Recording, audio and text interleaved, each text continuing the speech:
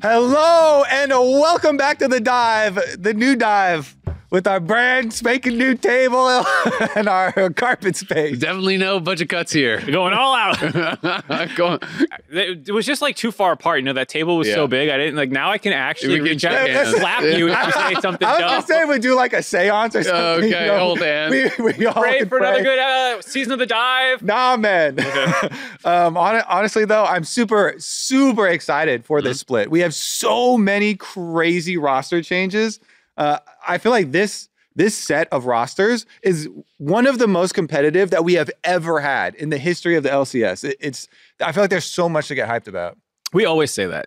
And then it I do not always say that. So we don't always say that, but it is a meme that like, it's like, this is the best split ever. And like 3 teams never come together. And you're like, we had 3 good teams the whole year. Of course, it was never good. Well, did you see the new Twitter copy pasta that just started like a couple hours ago? The Vulcan one? The Vulcan one, Yeah. It's like What is it? well, it was basically just like about the new scrim schedule. It's like, I can't remember the exact words verbatim. Maybe you can just pull it up. But it was essentially like, with the new schedule, this could be one of the most competitive splits, maybe the most competitive ever or whatever, right? And so like perfect. everyone's just spamming it. I thought you were talking about the LCS schedule, not scrim schedule. Oh, He didn't I say. took it as scrim schedule because That's we another can topic. just start with scrim schedule stuff right now. I think we should. Do you want to start with LCS schedule or scrim schedule? Scrim schedule. All right, let's start scrim schedule. So scrim schedule, usually like in the past years, people would do one block of 5 games or maybe 6 games, but usually 5 games. And now basically what every team is doing is they have swapped to a 3-3 schedule. So they'll do three games. They take a break, they review, they eat, whatever. They do 3 more games. So there was a lot of debate about this. A couple of teams were pushing really, really hard to do this 3-3 schedule. I know I talked to Dodo and I think Artemis, he did a video about this as well. Yeah, he did a Twitter video. Where there was basically like a vote where some of the teams didn't want to do it and wanted to push it back to the other thing. And so they apparently voted, and it was apparently, Dodo told me it was a tie, and they literally had to coin flip to see like if they were going to keep this schedule or not. That's what it came down to? I didn't hear that. So apparently it was based on a coin flip. So they kept the schedule. It is very long hours, and this ties into kind of the Champions Queue stuff too, why maybe people aren't playing Champions Queue as much. But most of the teams I'm talking to, their official hours are like get there at 11 and they're there till 8 p.m. But a lot of teams are getting there earlier and staying a lot later. A number of the teams I talked to were saying their players are there from like 10 a.m. to 2 to 3 a.m. on average. So the teams are grinding hard. So as much as the Vulcan thing is a copy pasta and a bit of meme, it feels like this is maybe the most intense practice schedule that the LCS has ever had. And while there are half the teams that voted against it, they are doing it. Yep. Right. So even the ones that didn't want to do more are doing more. Maybe they're kicking and screaming. And there are definitely differences as well in the downtimes, like you're saying. I know one of the big points that we get to when we get to our power rankings, for me, for Team Liquid, is going to be on their crazy work ethic and how much extra time they're putting in.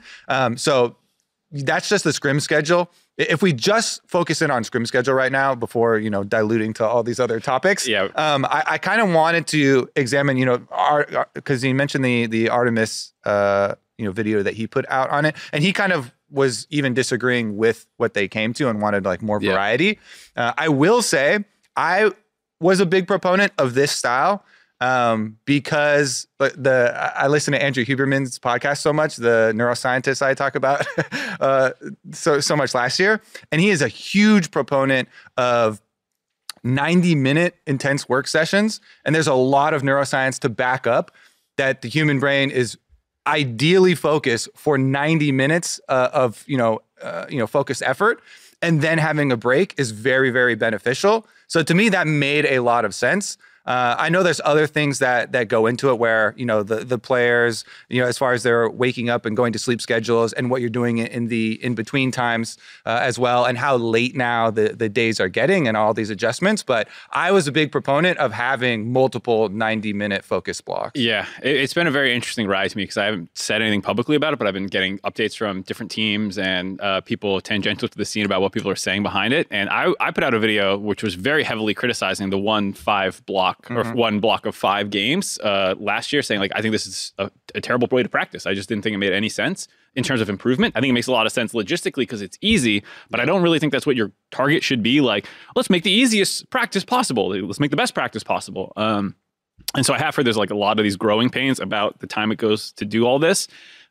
We used to do this back when I coached. This was our scrim block. It was 12 to 3, 4 to 7. So like to hear this much pushback on that is like, I'm like, this is just what the East does. This is what we always did. You know, like I do agree with Artemis that like you shouldn't just blindly copy things, but like for me, seeing how bad I think the 5 block system was, because everyone complained about it. By the 5th game, they were trash. You know, people talked about how like someone would just like turbo sprint the first couple games and you'd be done at 2:30 and be like, all right, we did 5 games in 2 hours. Like there's so many problems with it, as well as all this like background about like, I was reading Parth's like huge doc that he put when he retired. You know, he had like that 40-page thing. He was railing against this kind of learning and how you want to like have more bite-sizable things. Like there's so many reasons I think to push for the change while it can still be optimized further to Artemis's video. Like you got to start making changes somehow. And even if this is like a little heavy-handed, like we have to break it up, because the 1 to 5, our results were getting worse internationally. Yeah, I mean, people always mean that like we always suck, and it's like we didn't go 1 in 15 or whatever it was. You know, we've like sucked at varying degrees. Thank you very much. We used to go 3 and 3 and lose tiebreakers. Like let's get back to that first. You know, and we've made finals and multiple things before. Yeah. Anyway, so not to go too much on international performance, but I am very for the changes. I understand there's going to be growing pains for a lot of pros who came up during the old system and have not experienced the 2 blocks of 3, but like, I'm sorry. Sorry. Like the other thing I heard is like commutes are worse these days, because back when I coached, a lot of people were in gaming houses. And so like just start scrims at noon. It's like you woke up at 10:30, you were there. And now there's like commutes and stuff. I find myself relatively unsympathetic to the commute complaint. Yeah. I mean, that's just kind of part of life. Right? Yeah. I'm like, that's what everyone does. Yeah. So, I mean, it's interesting, right? There can be a lot of issues with the 5 block system. You know, one person that I was talking to, the coaches were saying that one of the issues was, you know, if they had a particularly like bad game or a game that they really wanted to talk about, then oftentimes the other team would be wanting to review this, and it would like create this huge delay in the middle of their kind of like block of games. That would then have people completely losing focus, and then the like the later games are trash because of that, because no one's paying attention anymore. So being able to have that block, you know, built in the middle where they can actually like players can take a break, can eat, but if they need to spend time to review, you know, from a number of these coaches I've heard, a lot of times when players are feeling really strongly about like what should have happened or whatever, they just actually spend that 2-hour block in the middle reviewing the previous 3 games and then trying to implement those fixes in the later ones. So I'm pretty positive on the change. And also just optimistic on the fact that there's a lot of teams that are trying to lead by example. Talking to, you know, I tried to talk to coaches from every single team. Every team but one responded to me. Name and shame. Say it. No, I'm not going to say it because it wasn't that wasn't that long ago. Okay, well, whatever. Immortals hasn't got back to me yet. But to be fair, I wonder where you ranked them. To be fair, I only reached out to them like 4 days ago, so they haven't had that much time. Yeah, I only have 4 days. Anyway, I'm trying to be somewhat fair. How many emails do you respond to after 4 days? No. That's you know, that's when the automated Google thing, if you use Gmail, it puts it back up at the top, and it's like, did you want to respond to this? You know what? It does help me sometimes. They click no. They don't want to respond to a sale. But you know, so I talked to a lot of teams, and a lot of the teams are really emphasizing like that they want to be, you know, like a really strict like work culture, and that they want to be having players that are motivated for this. Like TL, that's like their big thing this year is like, you know, CoreJJ really wanted players who are driven and motivated to work hard. And, you know, TL feels that CoreJJ was the hardest working player in the LCS, and that's what they're looking for. And I think this is all part of that. So hopefully, you know, if those teams that are really grinding and working hard are getting success, then everyone will see the value in it. Yeah, I think it's definitely a positive thing. As far as the like Champions Queue topic, because that's also a big one that we touched on, and this does bump into. The biggest reason for me is it's rank reset. I am still addicted to League of Legends. I grind at the beginning of every rank up. I feel like if you have that competitive, like our brains are all wired like that. Everybody here is a competitor. These players have hardwired their brains since they were little kids playing these video games. Ranking up feels good, okay? They're going to play ranked at the beginning of the reset. How long that lasts, and you know when we need to make the push to get back in Champions Queue for you know, quality practice is the thing to be up for debate. But I do also know that we are implementing Duo Queue or working on Duo Queue for Champions Queue, and that is for sure going to get everybody back in. So I'm foreseeing this glorious return when we have our reinitiation of the start date. I know there's a timeline on Duo Queue because it's a Discord bot and they have to, you know, reprogram. So that might be a little bit delayed, but I'm foreseeing a glorious return. Kobe's just coping because that's his stream right there. He's like, guys, please come back. I will have no stream. No, I think it was a good decision to shut it down. I understand why people aren't playing. I'm more pessimistic than you, I think, without the monetary reward that was there last year, exactly how long it'll last. I think the priority queue that they're supposed to get for LCS pros will help a lot potentially, as well as the dual queue. It's like, I think the rank up thing is really true. It's going to reopen. I think it was a good idea to shut it down just to stop the hate PR that was going on and see what happens when it reopens.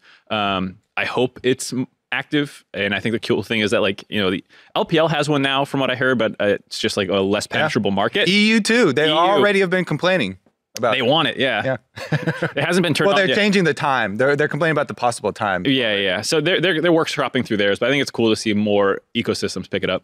Yeah, absolutely. I mean, I think it's a great idea, right? And I do think that even at the very least during Worlds and stuff, it was proven the value that it can really have. And last year, I do think it had a lot of value as well.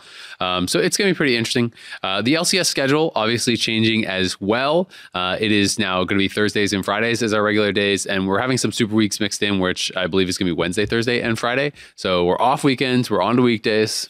It's at 2 p.m. too. There was initially it was going to be noon. Now it's 2 p.m. Yeah. I think for now we're all kind of holding it in. I feel like we're very trepidatious with how these changes are going to go. I'm very cautious because it definitely sucks for a large portion of North American fans, especially West Coast fans. Yeah. That are longtime viewers that have grown up and have commitments, during the weekdays and during those times and won't be able to watch. So that definitely sucks. So I'm definitely, scared for these changes, but I'm trying to, wait until, it actually explodes and everything's on fire to fully unleash on it. I mean, I definitely am data driven as much as that's been memed in the last couple months because of the changes. But everybody wants to be data driven, but they're not all both using the correct data or analyzing and interpreting it in the correct way. Interpretation is the big thing because collecting data is its own challenge. Actually, It's really hard to collect good data, and then even when you do get that data, exactly how they all lock and what they each all mean. The biases. Or so for example, people feel burnt out watching LEC into LCS, and it's like, okay, well, how many people would not watch if the LCS was not after the LEC? Yeah, how many people hang around? Yeah, these are the complicated questions where you can take one answer and then ignore another one, and then suddenly you're biasing your data or whatever. So I'm like you. I want to see what happens. I have my hesitations about it. I think the 2 p.m. change was one that was really interesting to me because initially the noon change, I understood okay, not great for some NA audiences, but we're trying to access a new audience. Theoretically, new audience. There's a giant pie the global available. Golden hour of the highest population of English-speaking viewers that are watching League of Legends It's 12 PST. online is 12 PST regardless of day. Yeah, so that's why it made sense. Shifting it to 2 is a lot better for North American audiences. Still, not great for the West Coast, but people talk about 70, I think 70-ish% of the American population is either East Coast or Central. Yeah. So it's slightly better for them. Is it better than the weekend still? I don't know. And this is where I'm just curious to see also what percent how is this for European fans? Because I understand we're mostly a North American broadcast, but as someone who does Hotline League, we have callers from Europe all the time. And I would feel really bad for a lot of them if this is now at 10 or 11 p.m. for them and they can't watch and they actually do like the LCS. It's not just that they stuck around because it was after, but they legitimately care. And now it's just more difficult for them. So there's a lot of things I'm just curious to see where it goes. And I would also bring up that while now LCS will not be on the same day as LEC, it is on the same day as ERLs. And so if a lot of those European viewers are bilingual, which a lot of English-speaking European viewers are, huge. Then yeah, exactly. LFL for French audience, absolutely love it. Spanish is also extremely big. So, that's why I'm saying we'll see how, we'll see how we have our concerns. I will be streaming on the weekends though. Now there's no LCS, but they'll be our streams. On a personal level, I'm actually really sad because I used to go watch matinee movies at 5 p.m. on Fridays in the morning.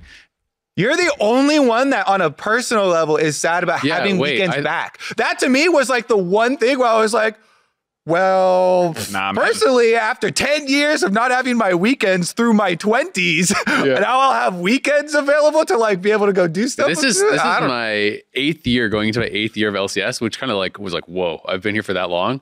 And yeah, I haven't had weekends with my wife for a long time. So I'm looking forward to the weekend. No, man, I want weekends on. I want to be nocturnal. I love the less humans around me at any given point in time, the better. You're not a normal human. Just quit your job and move to the woods. I still like convenience a lot, though. Like, I want to have it 24/7, like everything open for that nocturnal strength. Yeah, but no one else goes there. Yeah, but no one's alive. No one's awake. Okay, fair. Yeah, but it'll be interesting. I mean, I think we all have concerns. We all, raise concerns internally. We've all talked about it, on socials and stuff as well. But, at this point, I think we're all just focused on making the best product that we possibly can and cautiously optimistic, hoping that, this will work out well for people, hoping that, the change to 2 p.m., has a lot of our older fans who have been here with us for a long time able to watch.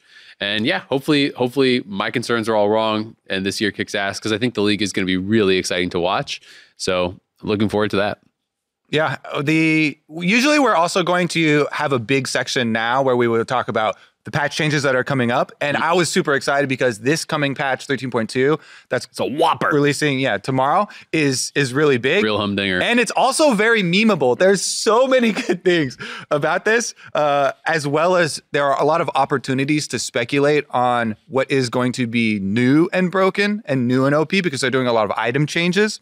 And with that comes a lot of unintended, win rate changes for champions and stuff as well. But because of the social engineering attack on Riot, there is also like, we're not quite sure if everything's getting into PBE on time, if all those changes are going to go through anyways. And we've got a whopper of an episode with power rankings. Yep. So we will usually hit patch hard and talk about what's going to be OP and what we're having fun with, but not this time. Not today. Next time. So instead, we'll move into power rankings. These are our splitual seasonal power rankings. Splitual power Everything rankings. is splitual now. Yeah. And we're going to do these the same way we always do them. This is about the end of regular season placement, is where we're saying that these teams will end up.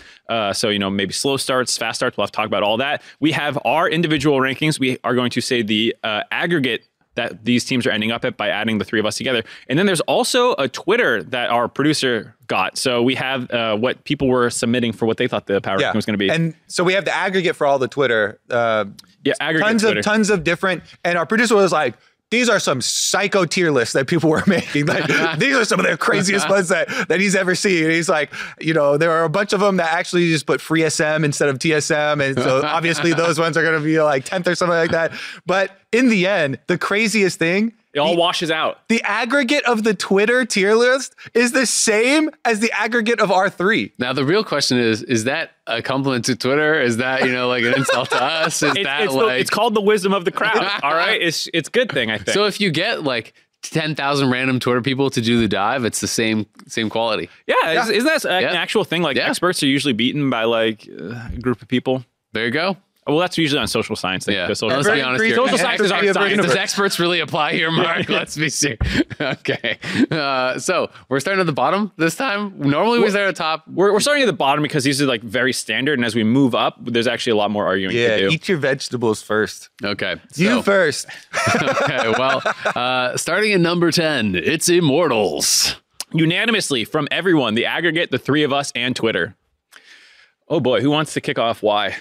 Well, that's a good, cliffhanger that you leave it on. Immortals at the bottom here.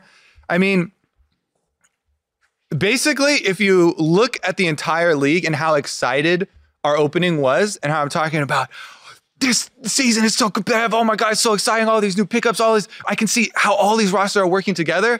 And then when you get to the ones at the bottom and they have no thing to latch onto as far as the big exciting change or the upward trajectory for it to go to, I feel like they're doing themselves a disservice. I know that they actually worked with Parth with his consulting business on getting their coaching staff though. So maybe that's the exciting thing to go for, is like, I'm throwing something out there for you guys. I'm letting it drop. Excited?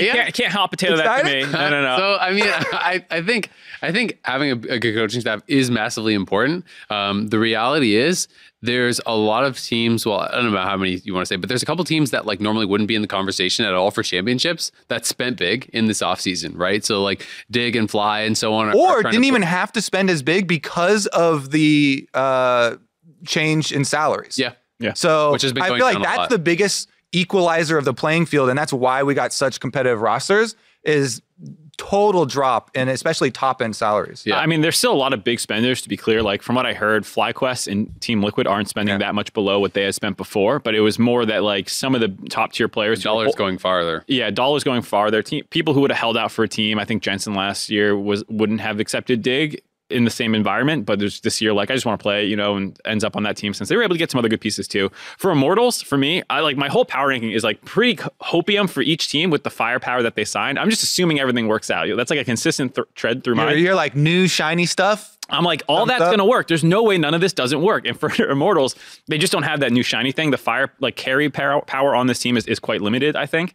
There's a lot of players who are on another team could be like the piece that rounds it out. So it's Revenge, Kenby, Blaze Olive, Tactical, and Fleshy. We also should commit our, we don't have as many resources, but we should commit some visuals. So there's going to be a visual with the roster of the team that we're talking about. Yeah. Boom. It'll be like right here or something. VR, you can see, Revenge can be dancing on the table right there. All I'm saying is Mark did that for his power rankings, so I thought we should be able to do that for our power rankings. Yeah, hour and a half long podcast versus a 20-minute single thing. Anyways, for me, yeah, just like it's a lot of role players, not enough stars, and I just don't see how they're going to consistently beat other teams in this league when most of their players are not cracking top 5 positions, if any of them. They're going to have like someone or multiple people really playing at a much higher level than what we've seen recently, right? Tactical hasn't been, I think, reaching as high of the highs as some of his earlier career. Blaze Olive, I think people were pretty pleasantly surprised with how some of his earlier years were going. But he's going to have to really like step up to another level. Revenge will have to be a consistent carry threat. Kenby, I think, will have to kind of like reach the hype levels that people had for him when he was initially coming in, right? Kenby on 100 Thieves, when he was on 100 Thieves, I guess it was Next or 100 Thieves Academy, or maybe he was on both, was really, really impressing people, but we didn't really get to see that Kenby, I think, last year when he came in. So these guys are going to be honest, just have to step it up to really be able to push up the standings. And I want them to embrace that. I want Immortals to be popping off like they won the world championship when they beat anyone, and they're like, when they beat anyone. They're going plus ultra. Yeah. I want to see Immortals with a win. When they have a win, I want them to celebrate. It's like Krillin beating Goku. Krillin earned the pop off. They got it. We keep saying, oh man, they're gonna have to surpass their limits. It's actually they're gonna do that every time. I want to see a full embrace of that. I thought you were gonna go a very different direction. I thought you were gonna be like, I want to see them like playing carries and going crazy and like like more just like as play to style. How they get these wins, we leave that up to them. Okay. But when they get them, I want to see a pop-off. It can just be Maokai every game, but then the pop-off. Yeah, exactly. No, Kenby. No, not Maokai Kenby. I mean, if Maokai is not nerfed, you are playing Maokai every game or it's getting banned every game. That thing is busto. We didn't really talk about meta, but who needs to say anything? It's the exact same as last year. Well, it's a little bit different, but you can't just look at like LCK is basically that. Yeah. That's what every scrim. It's slightly different, but not really. Jax builds Zonias now. That's the change. Poggers. AP. Okay, let's move ahead then to our unanimous number 9. Just like Immortals, everyone had TSM at 9th. The TSM roster is Solo, keeping around from last split. Boogie is joining in the jungle position. Then Maple, Neo is the other addition for AD carry, and Chime. Coach Chowie still. Yep. So personally, I've always really liked Boogie, and having Solo on their team from the beginning here for TSM was why I put them over Immortals. So I feel like that enough right there. I just feel like there's going to be, better Boogie plus Maple synergy. I can see ways where they win. Solo is always willing to do whatever it takes for the team from top lane. Yep. So, as much as, top lane meta is changing, they have made top lane more important. objectively, top lane has more power comparatively than Still Frigid. the least important. So regardless, But it's the least important by less. regardless of people's opinions, it gets more golden experience, because they reduce mid lane, they reduce jungle, they reduce bottom lane. Rift Herald is still very nice. Top lane is still a role in League of Legends. We promise you. It's still there. But the thing is, like, Solo is not the one to capitalize on that. Like, he's the one to neutralize other people trying to capitalize on, like, the Jax picks and stuff that are kind of prevalent right now. Renekton is good right now. He could carry his shit out of a game with Renekton too. So all I'm saying is that's why I put TSM over Immortals. Yeah, I think there's a lot of reasons. I think the little run that they had towards the end of postseason last year, where they beat a couple other teams in these like grindy best of fives, I feel like even though they've changed some pieces with Spica being gone, obviously, and Tactical, who I think was actually pretty important for that resurgence that they had when they swapped Instinct back for Tactical, I still see like a play style where they're like a pretty grindy team. Maybe they take Orin tops, they're playing these like late game scaling, Maple on Azir type stuff, and like they can maybe beat some of these other teams that are still leveling up, still trying to get there, and like they become this like difficult guy to take down. They just like hang around a lot, but I just don't see the ability to like consistently generate their own leads against a lot of these other teams that we're more excited about. The optimistic angle for me is that like they're one of these teams that punches above their weight class with this like slow controlled game plan where it's like, oh, you fumbled at Baron, great. Yeah, I definitely had them a little bit I guess wiggly, for lack of a better term, when I'm making my power rankings, and you have some that you're thinking about, moving up or You got down. wiggly, I played Trying to Jenga. hold a piece of Jello. You got- It's Jenga. You got the flaccid teams, you got the... It's Jenga, when you're like testing each piece, you're like, oh, this TSM piece, wiggle. Anyways, Chime had a really good year as well. I do like Chime a even lot. though there was a lot of flames around TSM with in game, out of game, all kinds of drama. I thought that was another significantly positive move for them. And one thing I talked to Shawi, and one thing that he was talking about is that, hey, they had a limited budget. So one of the things that they really wanted to focus on was actually getting players that they felt are really hungry to win and hungry to prove themselves. So that was one of the things that they were really looking for, is to find players who felt that they have been underrated, players who felt that they have been, like overlooked and stuff, who are really trying to kind of like disprove the narrative and disprove what people think about them. So I do think that can be a smart approach. He's talking about Neo and Boogie and those guys in particular. He felt like a lot of people were looking at them as like not LCS caliber and stuff, and feels that they're like really, really hungry to disprove that. So, had some positivity about the potential, improvements and stuff that could come through kind of the drive that they have. What's funny to me is on that point of like the players that feel like they've been underrated, I just remember that Doublelift is back now, and he was, because he was doing Flaming. Exactly. Yeah. He was flaming a lot of AD carries specifically. So it's going to be so funny to watch whatever the outcome of all these games, especially at the beginning. You just put in my head, I need to make a a Doublelift Neo compilation for the first time they play in the LCS to run before the game to like set the stakes for I thought you were gonna say like do like a highlighted rivalry, and it's just literally Doublelift versus every single AD. Well, I carry. was like, these aren't the only one. Like Tactical, like, oh. Well, you know what? so Good many. point. I'll just get a flame reel of all Doublelift's co-streams, just harassing them. I think for me, the thing for TSM that it's kind of like the subtext for this team is just like, I don't know how to say it without sounding like it's flame, but like I've been lurking the TSM subreddit, and like I look at every team subreddit to see how they're reacting to their news, and like there's been some disappointment from TSM fans that like this was the roster that they got after being basically the kings of the LCS for the first half decade of it, and even the latter half, while they weren't winning, still like every single time, but like showing up and having good runs and stuff. It was what, 10 or 12 straight finals? It was like 12 straight finals, and then even after that, they still like made a couple finals appearances, or I think they won 2 of them or something. Yeah, yeah. So like I think for a lot of fans, this is like a little disappointing, and I definitely see that, and I hope that like people don't just like flame this team for existing, or at least like the players for existing. Like you can separate team from player on it.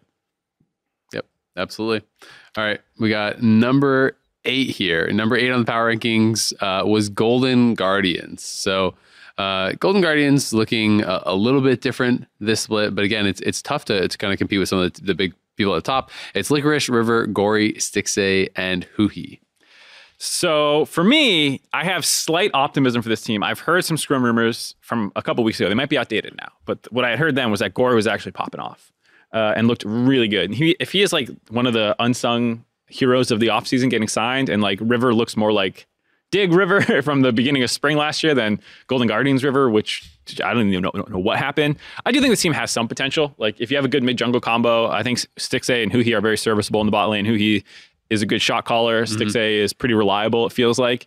And then Licorice has been hot and cold, but if he hits his peaks again, this team has, I think, the ability to do a lot better than 8th, especially if some of the teams above them don't work out. But that's a lot of like combos you need to hit, like parlay bets that like this is going to happen. Like Gory's actually going to be really insane and River's going to get better and like da-da-da. And then that's when you can get above 8th. But like I just don't think all those are going to hit. Yeah, I got to talk to Spooks quite a bit, their coach, about this team, and he seems pretty excited about it. You know, he talked about, he was kind of pretty honest about, you know, everything that they had been trying to accomplish and now what they're trying to accomplish now.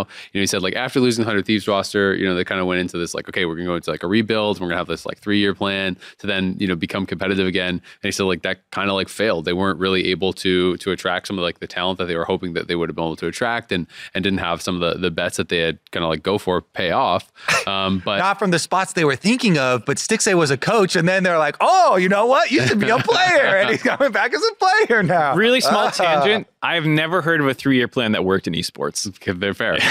Just as like everyone's always like, this is my 5-year plan. And it's like, well, then there's a recession and like, Yeah. okay, I don't know. But the point is, he's now, you know, he's now actually really happy with where the roster is. You know, River, he was saying is like the best jungler he's ever worked with. You know, he's really, really excited about him. And he said one of the reasons he felt like River wasn't able to contribute as much once he actually came to the team at the end of last year was that his English wasn't at the level where it needed to be. He said he has actually really improved his English quite a bit. So he's hopeful that like the communication is going to be better, that he's going to be able to like enable the team a lot better, and that he can work really, really well like as a jungle mid with Gory. You know, the other thing is he was saying that because Huhi can also speak Korean, that he's thinking it's like the core of any team is essentially like mid jungle support, and he feels like those guys will work really, really well together and have been working really well together. Another thing that was kind of funny is talking about just like how underrated he feels like Huhi is because of like how much he's actually bringing into the team, and just how impressed he was with as soon as Huhi joined, the amount of like leadership he's able to bring, the amount of like direction and practice he was able to bring, the amount of like conflict resolution, like just like he's you know so impressed by what he's bringing, and feels that like he was even pretty underrated as far as like his in-game play. So you know like he's feeling really positive. And one of the things that he was really emphasizing was it's such an important year for Licorice and Stixxay because he feels like they have kind of had this like somewhat unimpressive or not living up to expectations a couple of years. And a lot of that could be put on like, oh, well, they didn't have the pieces around them. And he feels like now they do. And it's like kind of put up or shut up time. So like these guys have got to have like a strong year because they feel that the roster around them is more than enough for them to succeed. Yeah. I mean, especially on the Gory point, I'm very curious to see how it actually plays out on stage, because I heard the same things from some of the scrims. I also heard from some mid laners, and mid laners especially have really big egos. And one indirectly was like, yeah, shit on that guy. You know? I was like, okay, buddy, calm down. You know, it's for like one scrim block or something. Yeah. But Gory is an interesting story because he is one of, I feel like, a lot of players that he had a good debut in LCK. Did well initially. He even won Player of the Split in 2021. Then went to LPL, kind of meandering, slowly falls out of LPL, you know, bumps to PCS and quickly jumps over here, you know, type of thing, which could be good. River has been very amazing for us, you know, so hopefully he can combine with River, mid plus jungle. If you have a aggressive playmaking jungle, that can sometimes just, you know, make a mid flourish like they wouldn't even before. So I feel like that's where a lot of hopes are. As much as the story, you know, from coaching is like, yeah, a lot of focus on, you know, Licorice and Stixxay, got to perform now. We got good pieces.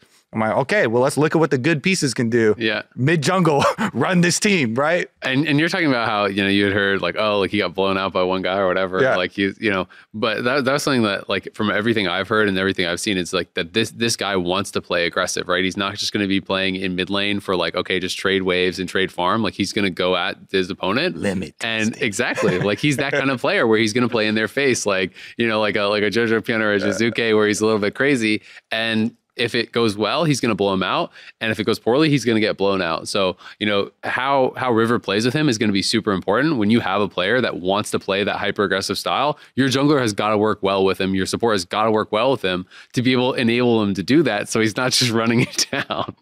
I mean, the final thing to say about this is the Golden Guardian staff always memes power rankings because they're like 10th or 8th every single time.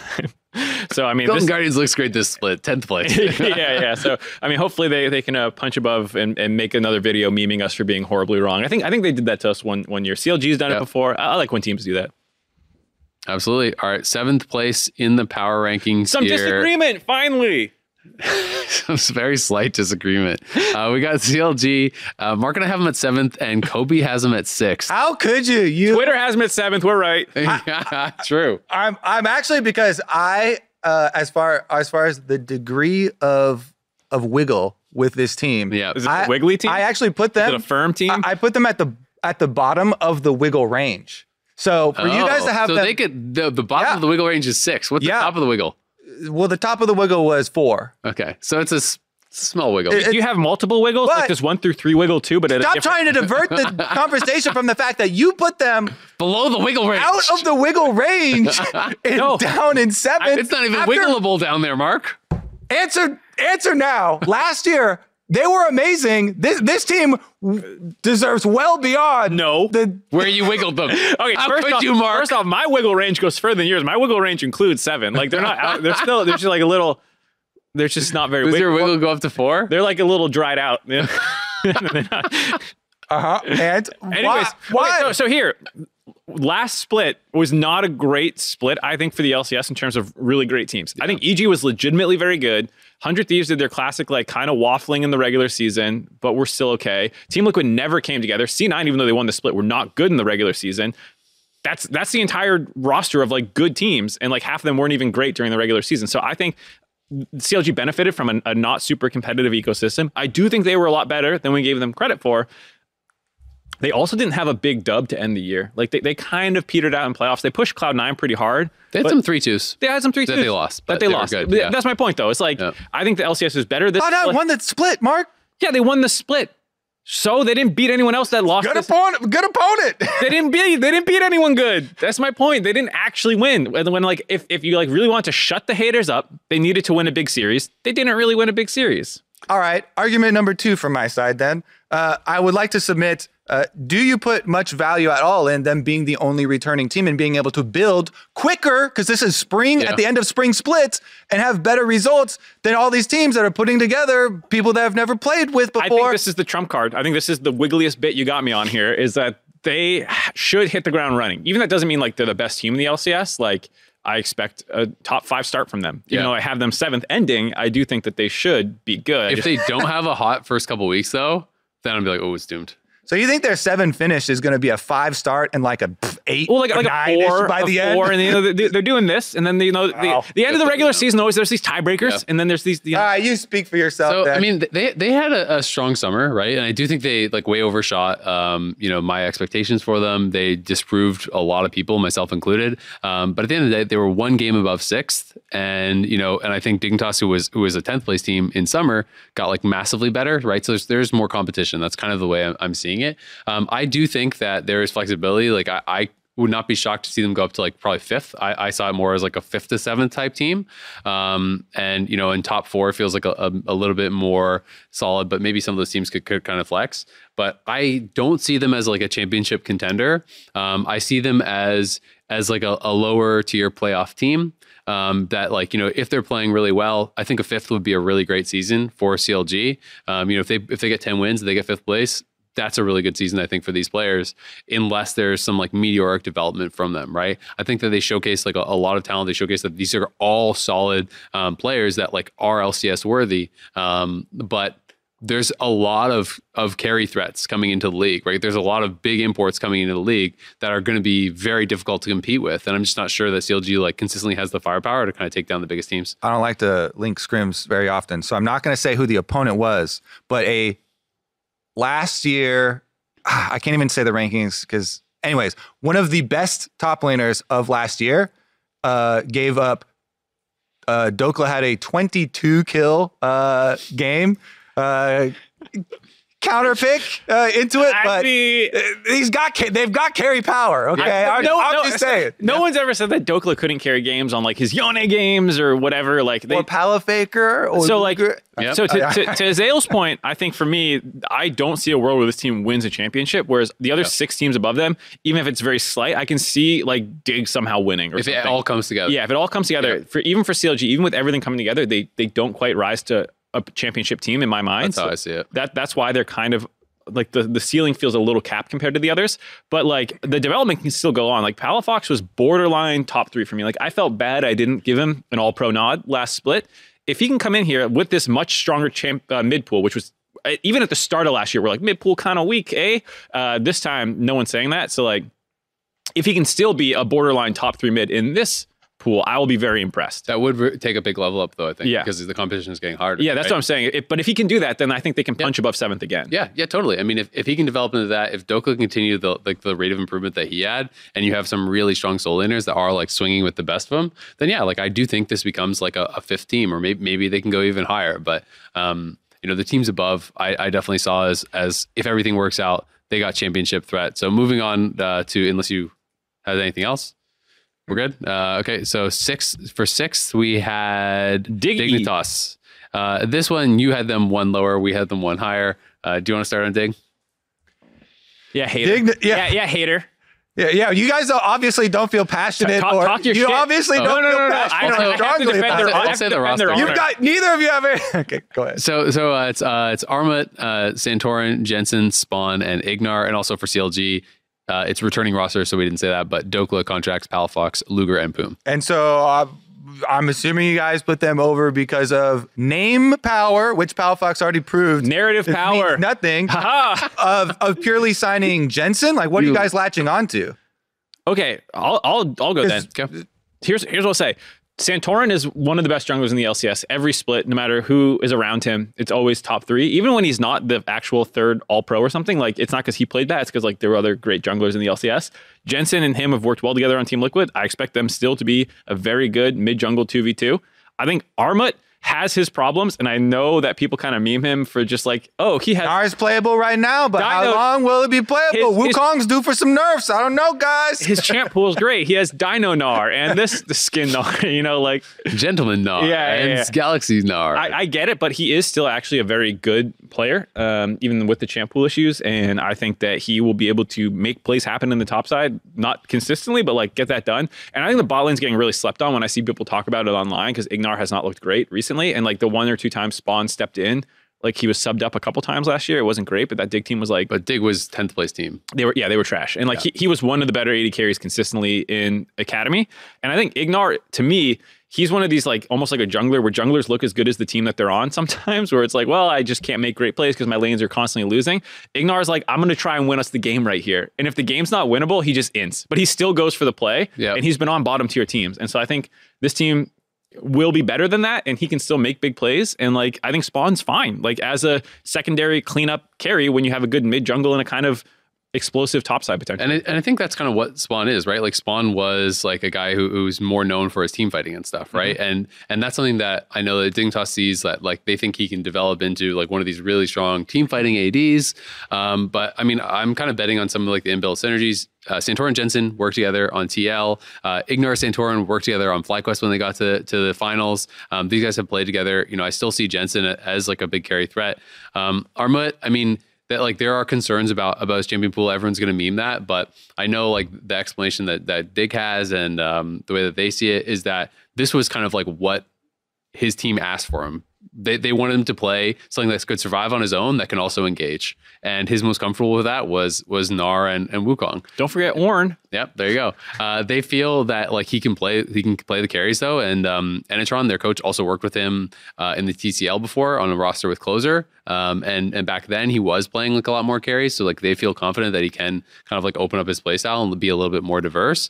But I have a lot of confidence in Jensen and Santorin. Like that's like my main thing that I'd be betting on, is I think that they have the potential to be like a really strong mid jungle duo. I still think Jensen is one of the premier mid laners in the league. So that leaves me with quite a bit of faith in this team like performing well. I like pressing all of these points because as we're moving up the standings, and already 6, 7 is already the time to start pressing with the LCS rankings this year because it has gotten so much more competitive. This is definitely one of the teams that benefited from the drop in top end salaries. And you kind of alluded to it earlier, Jensen, but Santorin as well was without a team for a while. And the offseason didn't really, until they kind of all jumped at the same time, was like, oh, okay, if he's playing, then I'll play them, type of chain reaction thing. And this is definitely one of the teams that did. I think it's interesting that we said so much great things about this team, and we're like, yeah, 6, bottom half team. I think that's competitive. It's hard. But also the champion pool issue. So it's not as stark with all the other players, but Jensen throughout his career has always taken a while to pick up a new champion to fully add to the roster. Yeah. As metas change. I feel a little bit like that with, several of these players. So I feel like this team is good. But one area that if we're doing like those stat bar graphs for each team, adaptability, I feel like this team would be, abnormally lower than the other ones. Just a little indent there. But I mean, look for them then. The meta is like pretty standard stuff. Mid lane is like there's an outcry right now. So the balance team doesn't take those lying down because there's such a big outcry now. I foresee there being very big changes, and we're already getting sweeping item changes in next patch. So the other thing that I know that Dignitas is really emphasizing that they were really happy with is that like the atmosphere that Armut brings to the team is that like he's funny, he's really funny guy and like really high energy, and that this is more like lower energy people on the team. So it's like they wanted someone to kind of like be able to like bring things up when people are a little bit down and stuff. So that's really cool for Armut. And like a lot of the coaches, including Dig, that I was talking to, are pretty excited about kind of just like Yon/Spawn coming into LCS as kind of like a next generation type thing.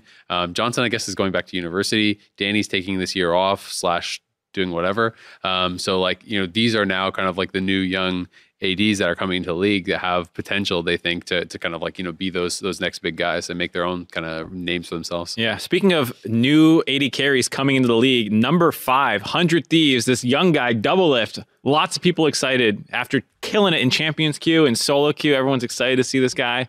Finally, what he can do in pro play. I think you should continue speaking on this team, Mark, because you put them the highest of any of us. Everyone put them third. This is a huge jump. Everyone put them 5th. Cowards. So here's the roster. It's Tenacity, Closer, Bjergsen, Doublelift, and Busio. So they're going the EG kind of strat. 2 young guys, pair them with veterans. Let's hear your argument for third. And let it be known they're getting shit on in scrims right now. Let it be known. They're currently watching scrims. I included that in my calculations. I expect this to be a slow starting team for a number of reasons. Okay. Obviously, Bjergsen and Doublelift getting back together. Doublelift has to knock off all the rust. I thought the Bjergsen hate last split was like a little overstated. I understood where it came from. That like people are just kind of sick of him and like coming back, and like Team Liquid as a whole was kind of hated as a super team kind of thing, and he took a lot of the brunt of that. But like I still thought he was easily top 3 mid in the LCS. Yeah, I mean, once you build up enough, then there's always going to be that section that's like I get the pushback on him. Also, him leaving TSM, I think, was a big part of it. A lot of fans, I think, felt kind of like maybe betrayed by that, Yeah. But to your point earlier from both of you, the mid lane pool got a lot stronger now. Yep. And so did he get a lot stronger? I think he takes the game pretty seriously, grinds pretty hard, has a really good mindset. So like if he gets pushed, I expect him to rise to the challenge, not like fall beneath it. I think Doublelift has ramp up time. I think part of the 100 Thieves consistent slow starts that they have in the regular season, or like the kind of like drop games that they shouldn't be dropping, is a little bit on Closer because he's such like a clutch rise to the moment player, and then you're rising to like what in the regular season. I think that like he unlocks a new gear in the playoffs, and that's why he's been to 3 straight finals. 3 straight finals for this guy. So you're saying in order to have the narrative of rising to the occasion later, you have to set the bar low. No. Early. I'm saying why? I'm saying that they will have a slow start. Listen to me. They will have a slow start, and I'm not worried about that. Like if this team is like 7th at the end of week 3, I'm not worried because 100 Thieves also consistently goes on like 10-game win streaks on the latter half of the season to finish number 1, number 2, number 3 in the regular season. Yeah. And what's your take on Tenacity, since we didn't get to see him at all playing behind someday, game, and they were like, you know what? Sumner's is playing too well. Sorry, buddy.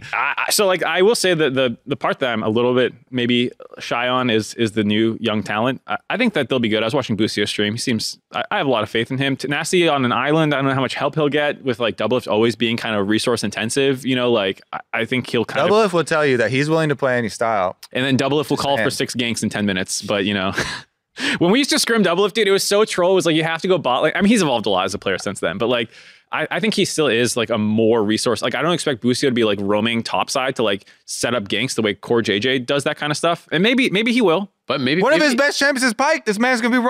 Anyways, we'll see how it plays out. We don't know. This is the point. I find it funny because I was also really excited for Busio. The show match, maybe, or the. What did we even call that thing? Season kickoff. The season Zoomer kickoff. Boomer Doomer. That was like 2 weeks ago. Yeah. Maybe it was like ranked season kickoff or something. Yeah. It was the ranked season kickoff, not the LCS season kickoff. Yeah. Not confusing. It was funny because we had Sven there also. Not a good look. And he was obviously like, it was really hard not to point out a lot of these missteps, but it made it that much more funny. And they're having the first matchup as well. Yeah. So like, I think the young guys will need some time to rank up into the LCS. I think Doublelift will have a slow start. I think Closer sometimes has slow starts. I think all that will be fine though in the back half of the season after they've grinded a fair amount. I think all these guys are like very, very good, and that's why I have confidence to reach third by the end of the regular season. And like, you will not scare me about this team's potential until like week 7 if they're like floundering. Yeah. Well, and 100 Thieves is like all in kind of on Busio. They're saying like, you know, kind of Busio is their like franchise guy, like that's like their guy that they are really kind of betting on now. You know, and obviously there was like they made a video about this with John Robson, who I can't remember his actual position, but like talking about like, you know, the ecosystem in esports and changing of like budgets and all these something at things. The top. He's one of the top guys. GM-ish, owner-ish. I think he's definitely over. He's definitely over. COO-ish. He's one of the Sorry, John. CEO-ish. I know he often watches this, so he'll be like, "Hello, bald guy. You forgot it." But he made a video about it, and I talked to Jungle Juice, their GM, and he was also talking, you know, pretty openly about like things were changing, obviously in the space and with budgeting and everything. And it's like a lot of people are doing multi-year contracts, they're 3-year contracts, and the way that it's often structured is the third year is the most expensive. A lot of their players were on the third year of their contract, so it just didn't make sense to keep all these players, you know, at that premium price. And they didn't think that they were going to be able to build a roster like this. Yeah. But Doublelift came to them and he's like, I want to win, right? And Doublelift basically was able to sell to 100 Thieves that like he's here to win. He is completely driven by his competitiveness. And basically, he doesn't give a fuck about how much money he makes because he made a ton of money streaming. And he wasn't here for the money. He just is coming to compete. And so like they had a lot of respect for that. I think that's really, really cool as well. That's what allowed them to build this roster that is pretty star-studded because Doublelift wasn't charging them an arm and a leg. And once they got Doublelift, Bjergsen wanted to play with Doublelift. That's where he wanted to go. So this guy wanted to, you know, play with him, and that's what brought him in. They had a lot of faith in their guys who would come up through their system with Tenacity and Busio. So that's obviously not going to be super expensive. Closer was already there. You know, that's maybe the most expensive piece. I don't know. Bjergsen's maybe kind of expensive too. I don't know. But like, this is a roster that on paper in previous years, you'd be like, oh my God, this is one of the most expensive rosters in the league just because of the kind of middle three.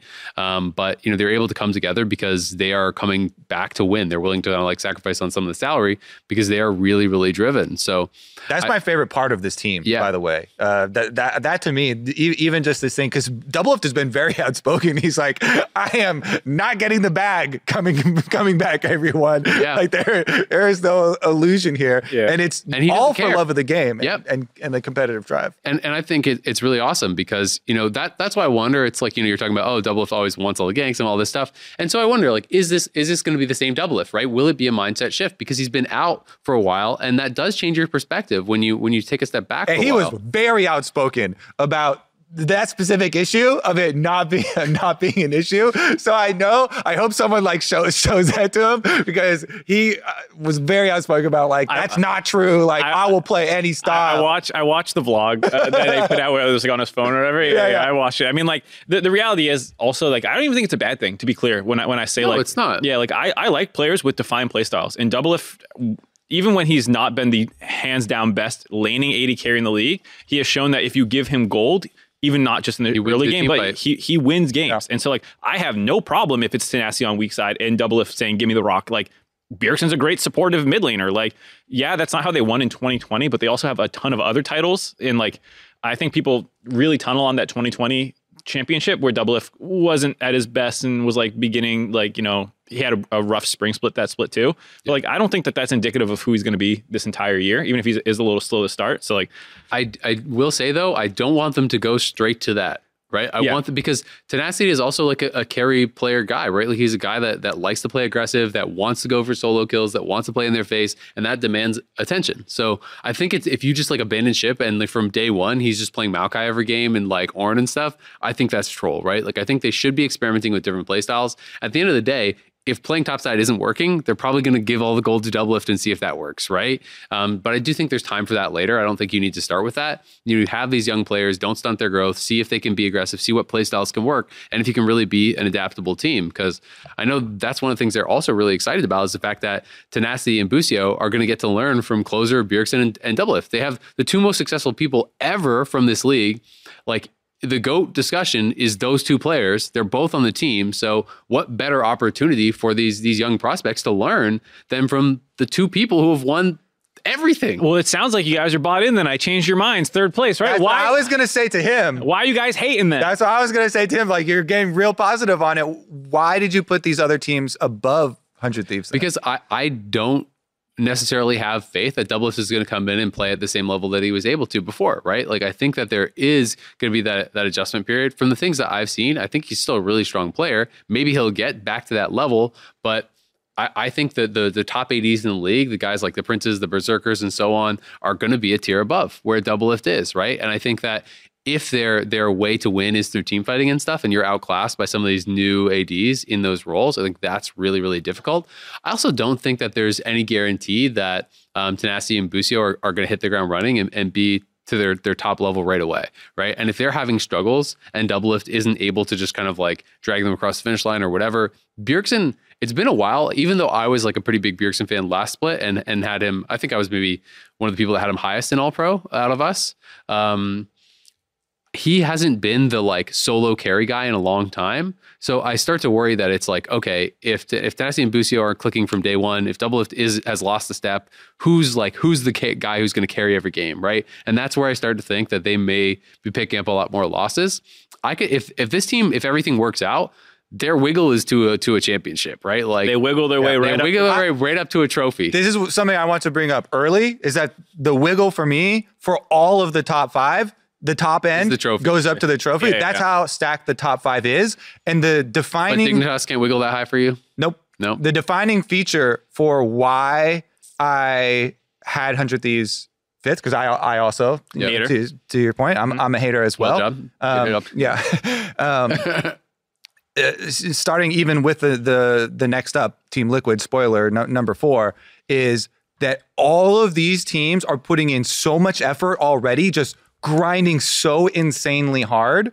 And if 100 Thieves do have one of those slow starts, I don't know if there's time for them to be able to catch up with how crazy everybody is going. Team Liquid, just so you know, is doing, we started the show, people complaining and voting against the 2 blocks of 3 scrims. Team Liquid, just on their own, are doing 3 blocks of 3 scrims. They're having a night KR scrim that goes till like 2 a.m. or something.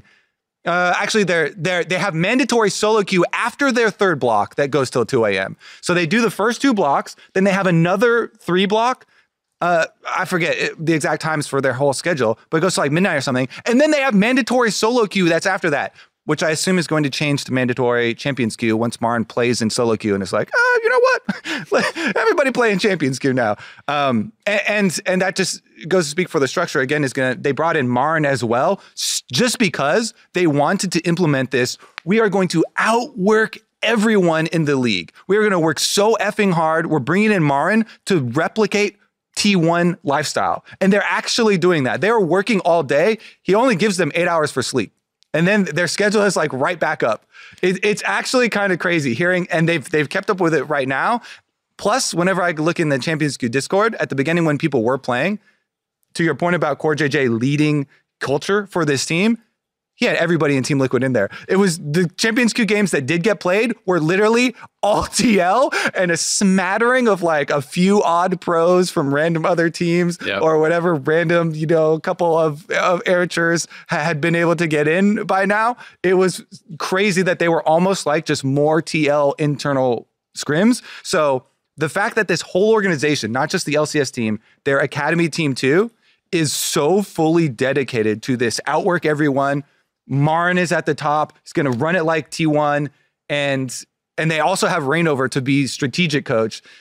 To me, I was just like, I hope that they even do better than I put them at 4th. Because I want that to be this shining example of everybody has always been complaining about, work more, lazy.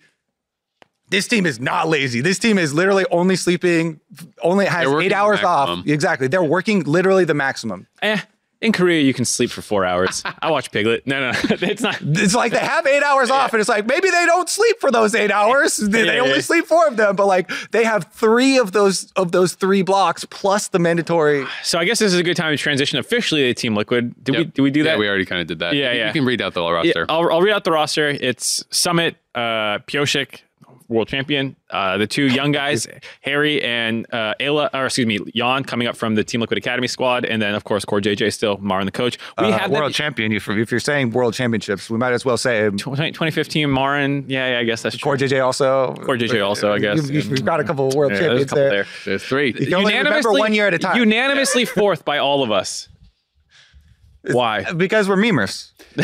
Only the elderly will remember this Team Liquid 4th meme. But so I mean, I want to talk a little bit more like on long lines of what Kobe was talking about, because I do think it's really interesting, right? There was so much emphasis on also like on the work ethic, but also one of the things that Dodo was talking about, that he felt a lot of Koreans who got imported didn't perform at the level that they were expected to, because they had such like a culture shock, not just of like moving to America, but on how the teams were run, right? And how things are done very differently, whether it's like how they do their reviews, how they interact with teammates and coaches and stuff. Sentiment, like negativity bred when you watch people not work what you thought was the right amount. Exactly, right? So they clearly, that was really what they focused on. They talked about their failures last year, not winning any titles, not making it to Worlds, and they decided, instead of going for like the necessarily the biggest names, to go for people who like are all bought in on the same kind of like work ethic and the same kind of approach.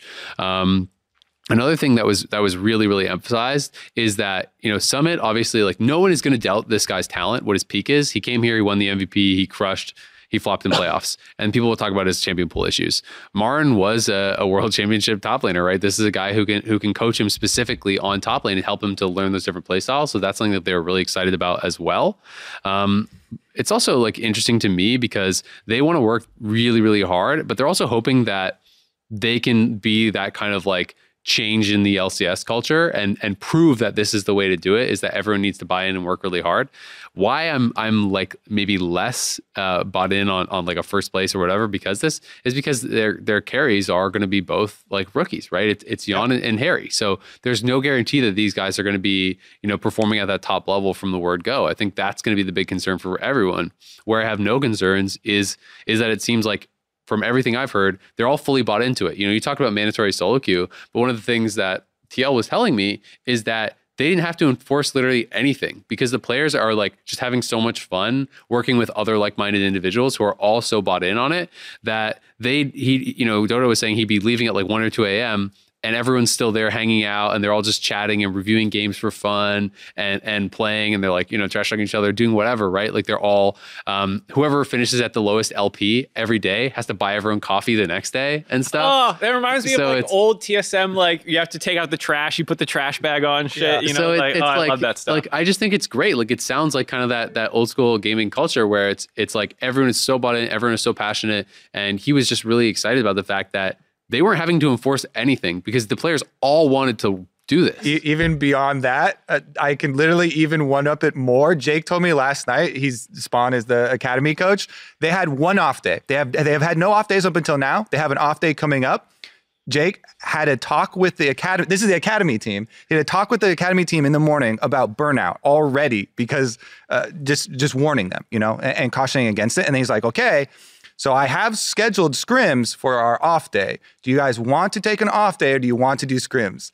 And they all are like, F off days. Let's scrim more. I was just like, to the point of like they're having fun with it. They're even opting for more.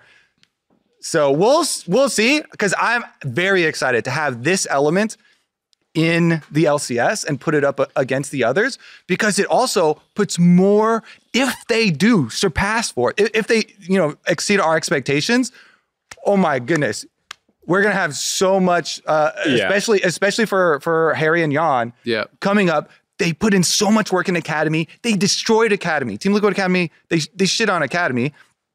See what they can do in LCS.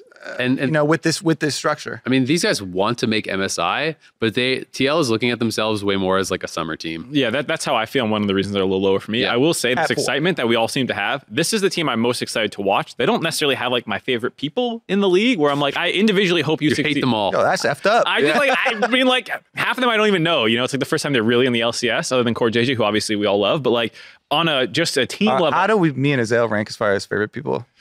So what I was saying with this is that Team Liquid, I have the most like invested like viewing of them. Like I want them to be great for this reason. Yeah. I don't know. Do you guys have a favorite team other than Team Liquid? Because like they're my favorite team, though maybe not like. So I mean favorite as far as like you want them to succeed, or well, you just like to watch. Yeah, favorite to watch, favorite to like you want, like if you could like any. Obviously you have your power ranking, but like who do you think you want? I'm most excited to watch FlyQuest, if that's what you're talking about. Favorite team, like because I just want to see how. Like, I want to see how Prince does, really, more than anything. Like, I was such a Prince fan. We may go into a specific reason. I'm just wondering.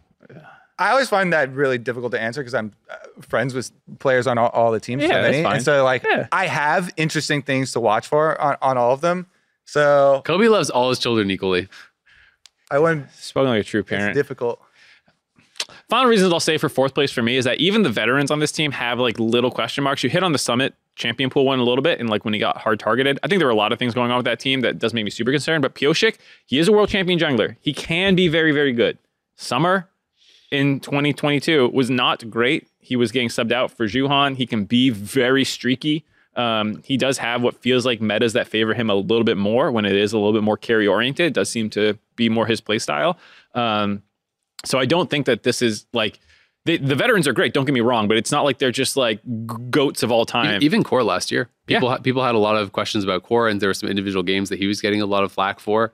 But I do think the Pyosik thing is cool, because it's like he's coming in as a defending world champion, and people are still like, eh. He was for sure the most criticized person on the world championship team. Like not even close.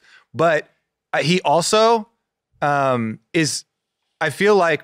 Because people are talking and giving the song pickup credit for like, oh, he's going to bring over the culture. I'm like, actually, I think nobody would encapsulate that more than Deft or Pyosik. Like if you actually were able to get one of those two, and they did, as far as the culture of the actual world championship winning team bringing over and transplanting that. And from all accounts, he has been adapting extremely well. Is super, super funny, is doing great things for their content already. They're already like, oh, our content is the best it's ever been, with this guy. So very excited to see where that goes. I also straight up asked TL, like, what they thought, because a lot of people are immediately like, okay, this guy just won the world championship and now he's coming to NA. It's like time to grab a paycheck, right? And they're saying like that, like he's actually super motivated to essentially like have success here and play against his former teammates internationally, because he feels like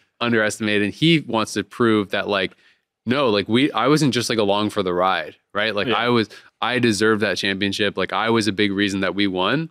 And so apparently he has a little bit of a fire under his ass to like be able to do really well without his former teammates and show like, no, it's me too. Yeah, I mean, even like the way he got to Team Liquid, if people didn't follow the drama in the offseason between like him and like Deft and Doinby, and like there was just like how DRX kind of broke apart. There was just like a lot of drama that went down. So I think very true that a lot of the veterans were getting doubted last season, even Summit a little bit, with like how he busted out in NA, took the MVP and went away, CoreJJ. Yeah. So like, I think we all agree that this team by summer will probably be much higher than 4, but like we're maybe a little hesitant on the start. He literally got ganked out of NA. Closer. It was not a champion. It was not a champion pool issue. It was everyone is literally just targeting him ganking now.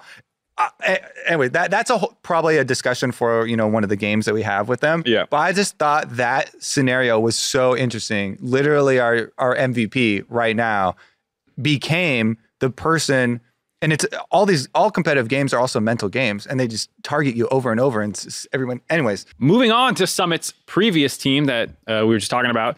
It's Cloud9 coming in at third. This is the one with the most variance in any of our rankings. I had them fifth because I'm a hater. Azael is in love with them at second, and then Kobe is riding the line with Twitter at third. Kobe's not sure he's ready for commitment. I feel like 5 is a pretty big jump from the rest of us. Yeah. Well, especially because you have no wiggle below fourth. You say only top 4 can win championship. No, he said 5. Oh, excuse me. My mistake. We wiggled to 6. Okay. Yeah. I knew we had a different wiggle line. I apologize. You specifically asked me if Dig could. Yeah, you're right. Do you have Dig wiggling in? I think they could wiggle. Okay. All right. As the believer and as the hater, who wants to go first? And then Kobe can preside as judge. Okay. Do you want to go first? Yeah, sure. Well, you can go first. Let's hear your hate. Diplex.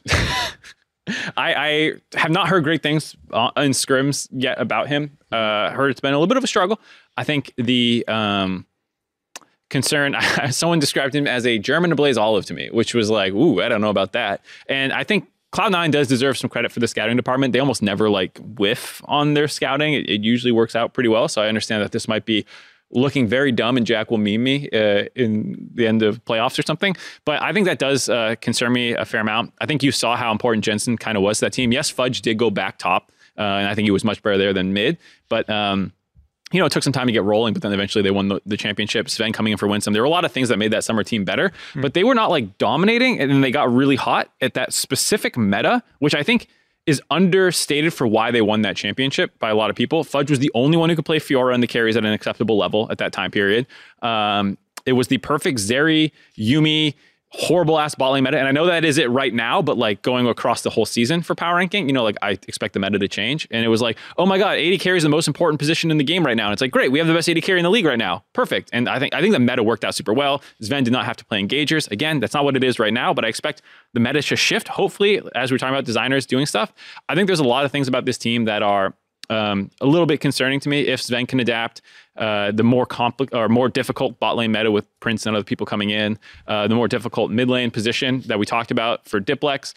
I have a lot of faith in Blabber. I think he has looked good with every mid laner he's played with, even with Perks when the synergy wasn't great. It still looks pretty good. So I think this team will be top half of the league, but I guess I'm a hater in the sense that they were the best team at the end of summer in that specific meta.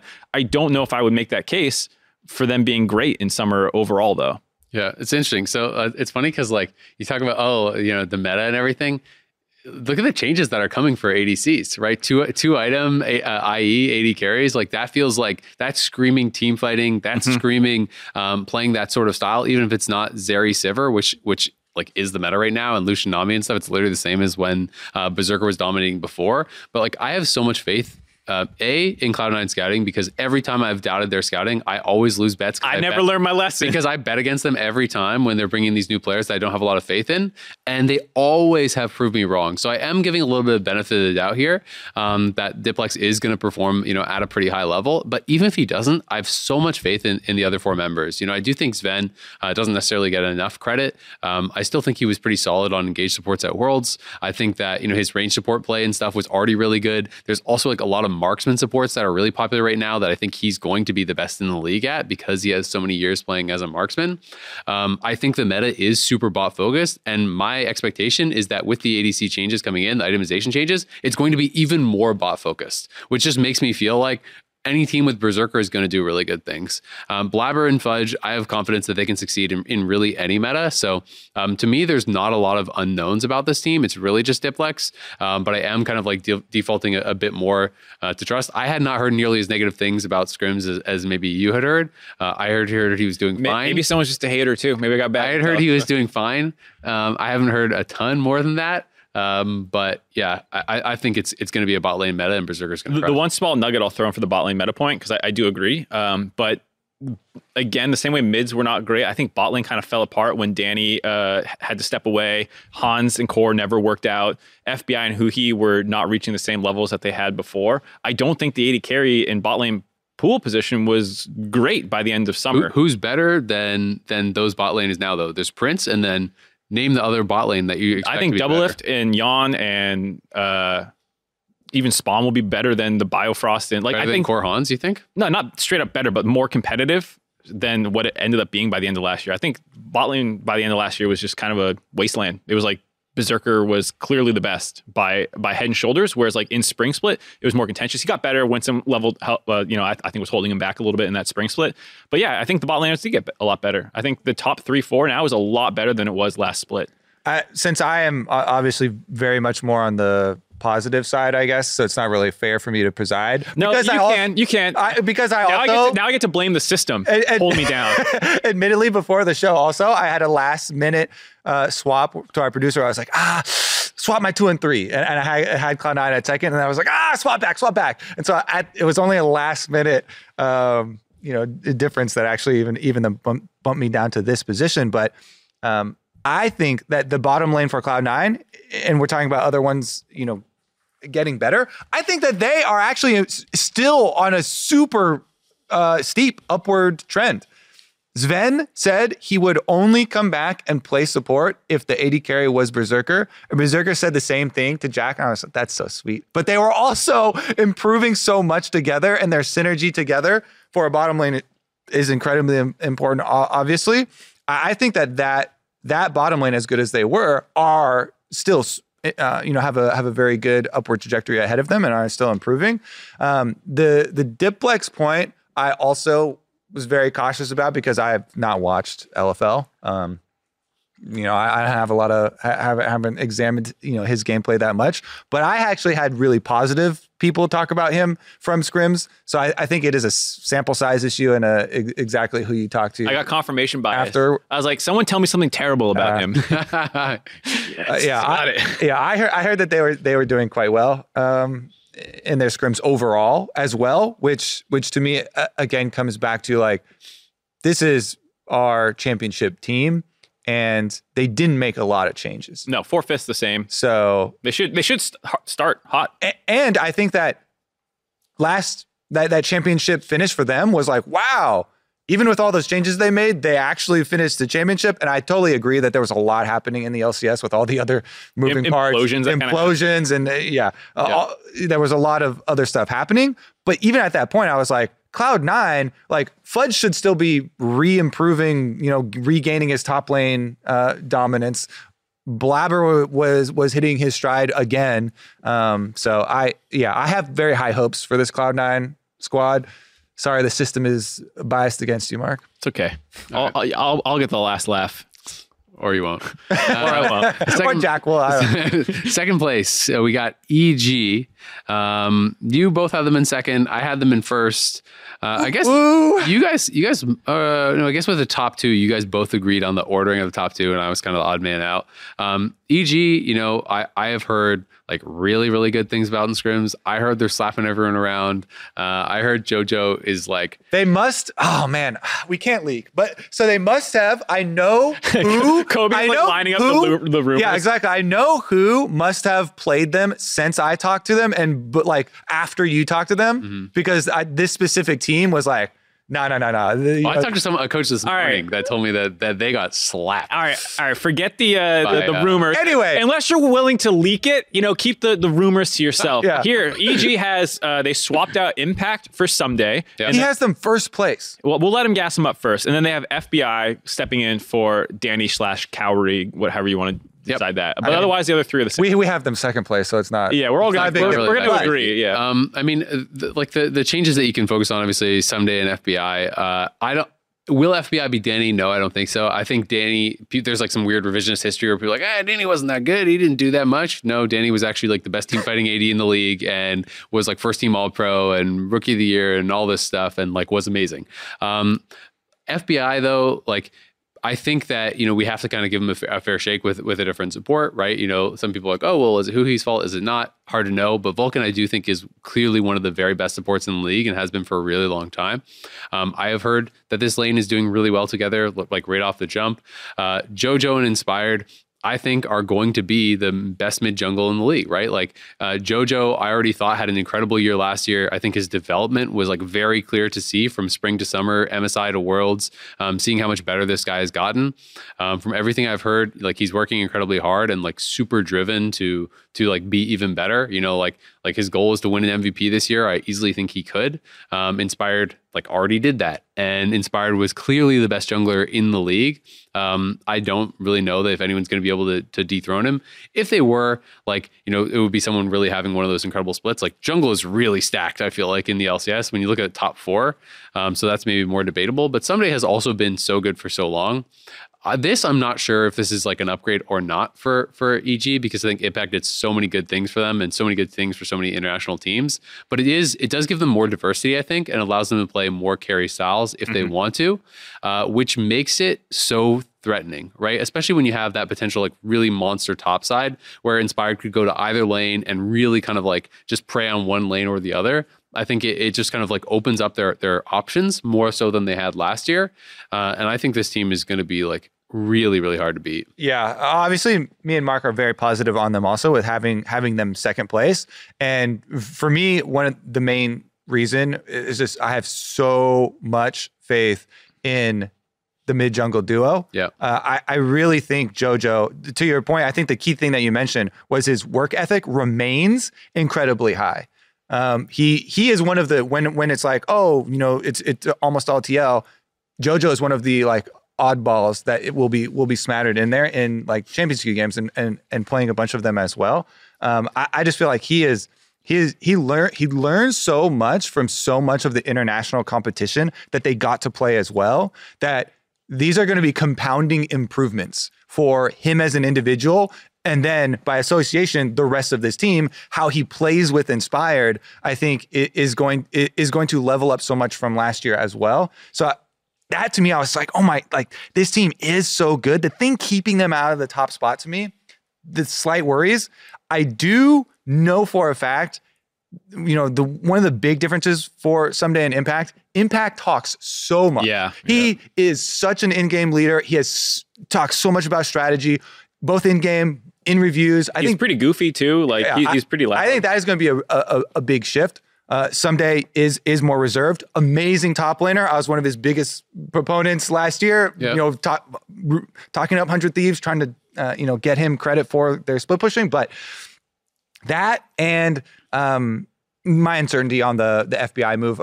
Again, I think it's a valid thing to bring up, the separation between him and Huhi, because it's such a long-standing relationship.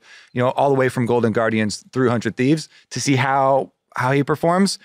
But he had a little bit of kind of a curbing and you know, a drop off from. And he made individual mistakes too. Yeah, that he was previously on as far as AD carries. So those were the two things that kind of held me back from pushing them all the way up into first. I do have very high hopes for this team, and I do think that they kind of bounced back and dealt with a lot of the changes that they had to make. I think they're the safe bet actually for the number 1 spot. I agree. I even though I have someone else above them, it's more just like hype and hopium than like actual good reason. Because I think for me, EG was the best team hands down last year. They won lock-in. They had a 9-9 spring split regular season, but then won in playoffs, dominated summer regular season. So far away. They were clearly the best team in summer until the kind of like collapse that we talk about happened with Danny having to step away, and that's just like obviously like caused a lot of internal problems. So like, yeah, even that they still almost made it to the title championship as they're going through this transition and stuff. And I think Jojo's just going to get better. Like there's no way that you watch him be like,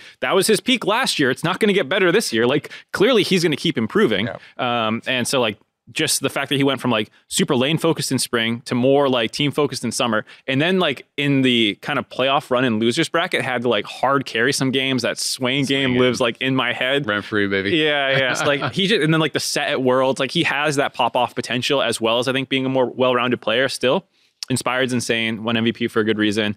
I think. So what were the things that kept you out? No, it's just like literally hype for the other team. I don't really have much. I really don't have much bad to say. You didn't even have negatives for. No. I think to Azale's point, I think the Danny loss is a little big loss. Underappreciated, because he had like that magic it factor to like take over any game, and I don't think FBI has that. You're downtown K. But Danny's on Jinx though. Yep, he has that probably reset could still potential. win. They might F up around Baron and you're going to win the game. Yep. You know, like he had that power, and I don't think FBI has that. He's maybe a little more well-rounded. I think like with Vulcan, I think maybe the lane will be a little bit better. And with JoJo being insane and a little bit more carry topside, like you said, like I don't think it actually matters. And I think the soul of this team is still intact between Inspired, Vulcan, and JoJo. And like the other two guys, while they are different than the ones they're replacing, can slot in for the most part. I don't know if it's as fair, but I always feel like FBI kind of lacked that killer instinct a little bit. Whereas like to be like a truly great, You gotta be a little crazy. right? You have to be a little bit crazy, right? Because it's like a lot of Danny's highlight plays are plays that most people would not have even attempted. It's not even that they couldn't have like pulled it off. It's like when on the Tristana, like the Tristana 1v5 Penta, whatever, like when he jumps away, everyone would have just like left. You know what I mean? He Like turns back around. it'd be like these kind of plays where it's just like you're riding that line, you see the angle that other people don't see. And I don't know that FBI has that, or if he has, it felt like definitely over this last year or two, he kind of was losing that. But we'll see if he can regain that.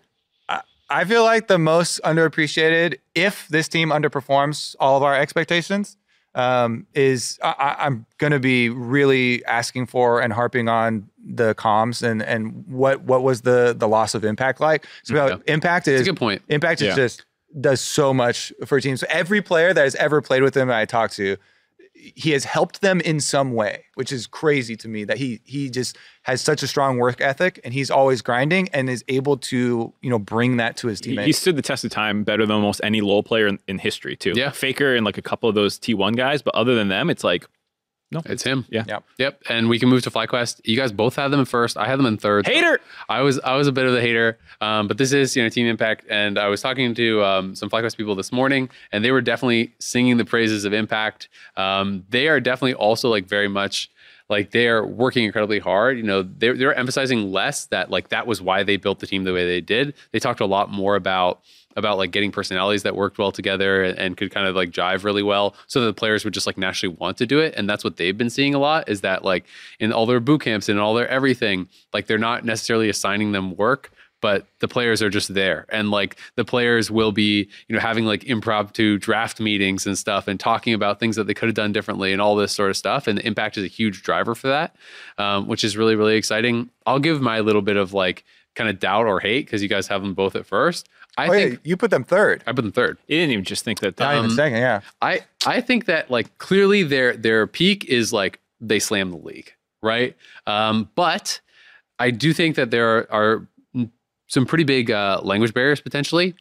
Ayla has no visa yet, so Ayla's going to be here late. So they're not practicing with him right now. They're practicing with Winsome, which kind of ends up in a weird situation where it's like 4 people sometimes just all speaking Korean and Spica left out, which I think can be a little bit difficult. When Ayla gets here, maybe that'll change a little bit. Prince and Vikla, I know, are both taking English lessons, but apparently their English is pretty limited, and especially Vikla. I think Prince is supposed to have a little bit better English, but they are having problems sometimes communicating like what they wanted to do, and they're having problems sometimes even just like expressing what they are going to do in game. So there's been, from what I've heard from scrims, there's been like a lot of times where there's mistakes that are just based around like Prince says he's going to do something, Spica doesn't understand what he's telling him he's going to do, and then he thinks he's going to like protect him on pushing a wave, and Spica thinks he's basing, and and it's like people just die and there's like mess ups, and and they're saying that's probably going to happen for a while until their English gets better. So like there's concerns about that. There's concerns about like the team doesn't have really any practice together because Ayla's not here yet. Of course, like the other side of that, and that's why like even with all these kind of concerns, is that they have insane talent. Prince was, in my mind, I mean, you can say Gumayushi was maybe above him on the full year or whatever, but like in the LCK, he was the second best performing AD in the LCK last year. I think he was below Ruler, but like so was everyone. And then it was him. Like he had a better summer split than Gumayushi. He had like monster carry performances on a not very good team, to be fair. Especially on Aphelios, he like super stood out. Vikla is crazy, and I think there's a lot. It's really cool because there's a lot of kind of like Vikla JoJo parallels. They're both coming into their second year. They're both kind of like these like prodigy type players from different regions. So I think that's going to be like a super cool rivalry, and really exciting to see their development. But I do think that there's a lot of things that could potentially slow this team out of the gate and really kind of like hamper them from reaching their level right away. All right, our turn. Hype team. Part of the reason why I was so hyped is because I also had those concerns, and everyone I was talking to that was screaming them was like, we're getting shit on with Winsome. Like they're an S plus scrim team now without even. I'm like, it's gonna get better. Like with the communication errors, without even having the D's, like they're. So I heard they got rinsed by EG.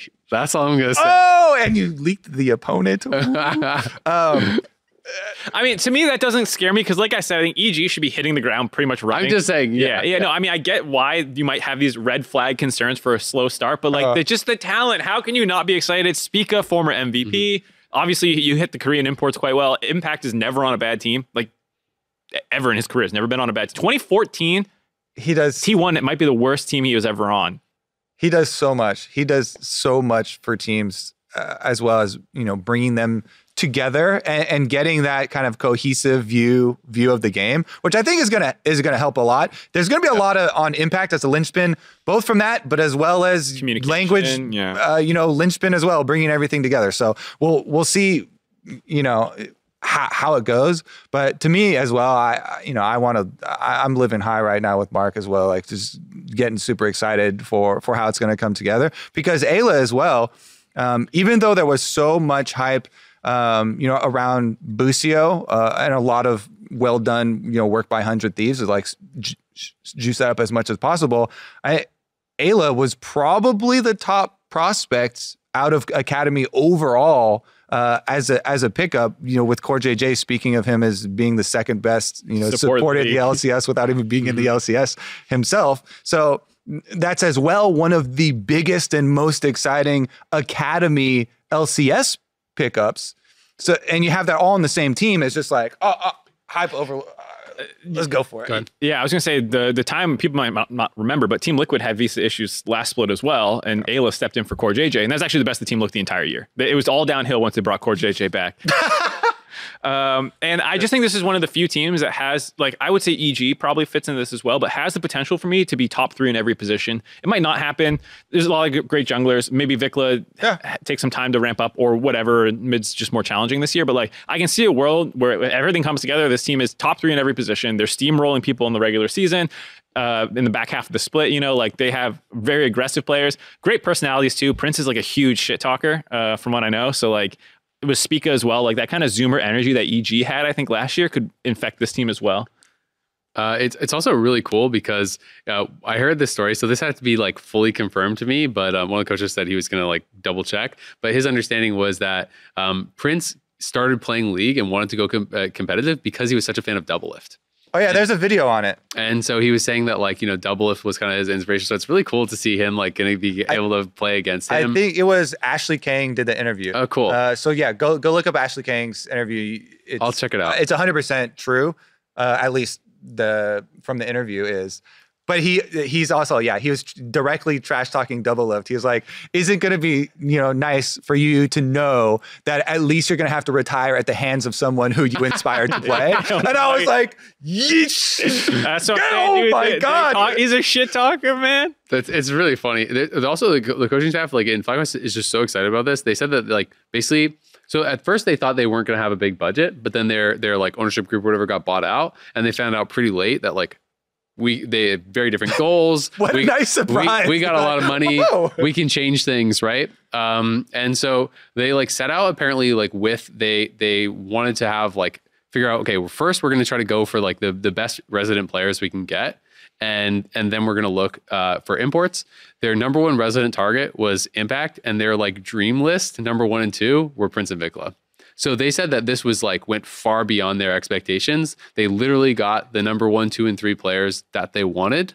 And they were kind of like mind blown that they got them, I guess. They talked about how they like interviewed like 30 to 40 Korean players, and that basically the only thing the Korean players wanted to talk about was how much money they were going to make.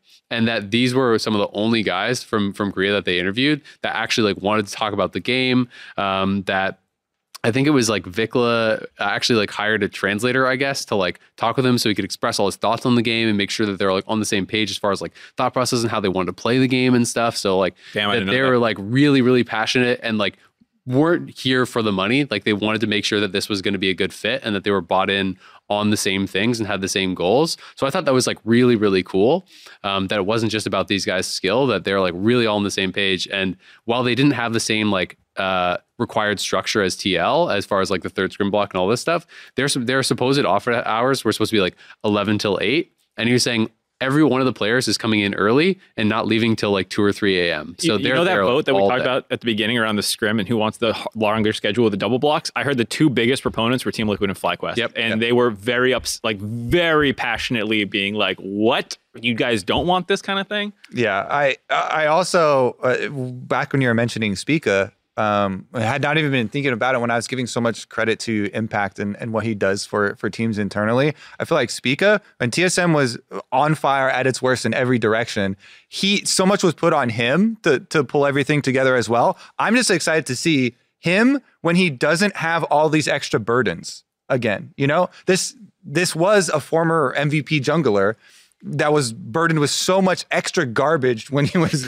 on this team, in-game, out-of-game, socials, promotions. Like he was doing everything, translating as well. I want to see him when he can focus, on the game again. And I also feel like he is going to do a lot for the team atmosphere as well. So there's just so much with this team I feel like to get excited for. I mean, that's why, like, even though I put them third, they're the team I'm most excited to watch, because I think their potential is the highest of any team in the league. Like everyone has so many good things. You talk to people from the LCK about Vikla and Prince, like there's so much good being said about these guys. Something that I found really interesting was that Vikla is apparently like just has like such strong mental with like when he's messing up, apparently he's getting like nonstop feedback from Prince and Impact's roasting him, the coaches are roasting him and like all, and he's just able to like take it in, and he always wants more. Like, so he was saying that like one of the problems is sometimes when like they're getting overcoached, that a player will just like shut down or they don't know how to parse it or whatever. But apparently he's like nonstop. He's like asking like Impact for like 2-hour reviews, watching only from his POV and like helping him fix like everything. So apparently he's like insanely hungry to improve. And like has, he's incredibly good fundamentals. He played so many different mages in the LCK, and like his high level games were like beating some of the absolute S tier mid laners in the LCK, right? Like he had some of those pop off games where he could take down the literal best players in the world. So yeah, it's very exciting. I like that the respect is already apparent that it's there, between a lot of them, because to your point earlier, FlyQuest is also, by the way, doing a lot of content around this, and they put out one video that was with Papa Smithy and Nick Fan, about how they actually made the roster and their story of like the offseason, how it came together, and how at the very end, it was a late call from Prince that was like, okay, he actually wasn't interested before, and then he was interested when they heard that they had Vikla, and just the teams that are made when players want to play specifically with each other. I feel like are gonna, have a much higher success rate. That's why also the like Doublelift wanting to play with Bucio for 100 Thieves was a huge positive for me, of like specifically picking someone out, because not only does that give, analysts and everything the confidence, like, the synergy is probably going to be well. It gives the player, especially if it's a younger player, more confidence. Because, a lot of team games like this is sometimes in your head, there's also, second guessing and, what are they thinking about, and especially in like modern esports eras, so many of the teams are decided by GMs versus players. And so when you still get like the player buy-in with their actual teammates, it's actually kind of rare right now. Even sometimes people just lip service it and be like, yeah, super excited for this roster. Yeah. Like, I mean, we could look at the world champions, pretty good job they did there with the solo laners, best buds back together. Yep, let's go win a world championship. Now they're on HLE, making shit happen. Sweet. Anyway. Well, alrighty. So that's gonna do it, right? Who's doing the outro? Dib's not. All right, I got it. Well, that'll wrap it up. Dale's done it for the last, like, I don't know how many years. I didn't really need to say that I wasn't going to do it, but it just, had to do it. Clean outro, as always, Mark. That'll wrap it up for us for now. Remember, if you're watching us on YouTube, hit that subscribe button on YouTube so you don't miss an episode of The Dive. You can also check us out on Spotify, Apple Podcasts, Anchor.fm. Keep sending us your questions on Twitter. You can send us to them using the hashtag TheDiveLOL. That's how our producers search for them. If you just tag us, else. They're not going to see it. You got to use the hashtag. Also, we're working to get audio questions back in the episode, so keep sending them in, and we can kind of compile them up and grab some for later. LCS spring season returns this Thursday. 100 Thieves versus Cloud9. The return of Doublelift as he faces off against the reigning champs. 2 p.m. PST. Don't miss it. Thursday. Remember that. New day.